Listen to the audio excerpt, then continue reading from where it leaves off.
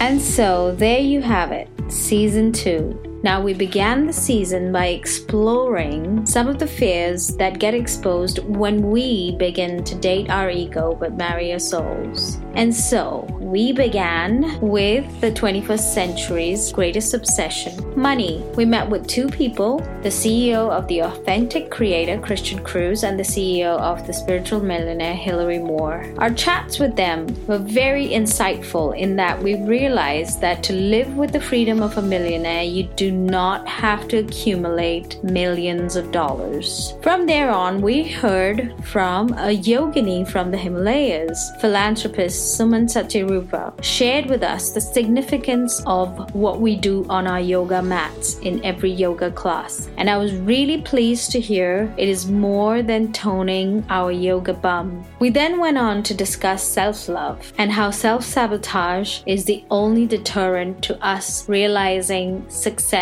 and contentment. We did this with Susan Gunner, and you could head over to her website warrioroflove.co.uk to take part in her 3-part series on defeating your limiting beliefs. I find that our limiting beliefs are only a next stage of fears we come across when we begin to marry our souls. And in the middle of the season, I got to speak with Kate Montana, who is the author of the book, The E Word. Kate made the whole process around marrying your soul and being spiritual as human as it could possibly get. Her honesty and integrity is something that will stay with me for a really long time to come. If you haven't heard of the E Word, I would strongly encourage you to head over to katemontana.com, grab a copy, listen to her interviews. This woman made being spiritual all human. She took the bullshit out of spirituality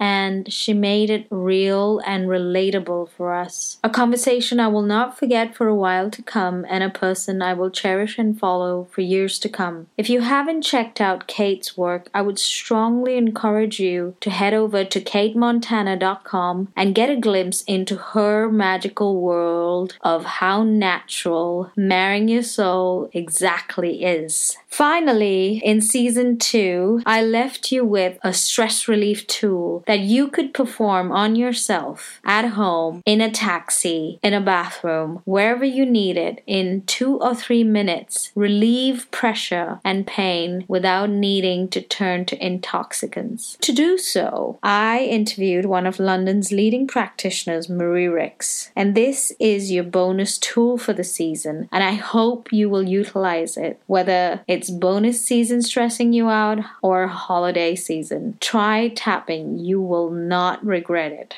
And finally, something very different to end Season 2. Here in the UK and around the world, in November, we honor men and their mental health with a movement called Movember. To do so, I spoke with the CEO of Men Matter Most Counseling, Reed Zerlo. Reed pointed out that a man's greatest superpower is embracing his vulnerability. Head over to the last episode of this season to understand how and why it is important for men to embrace their vulnerability.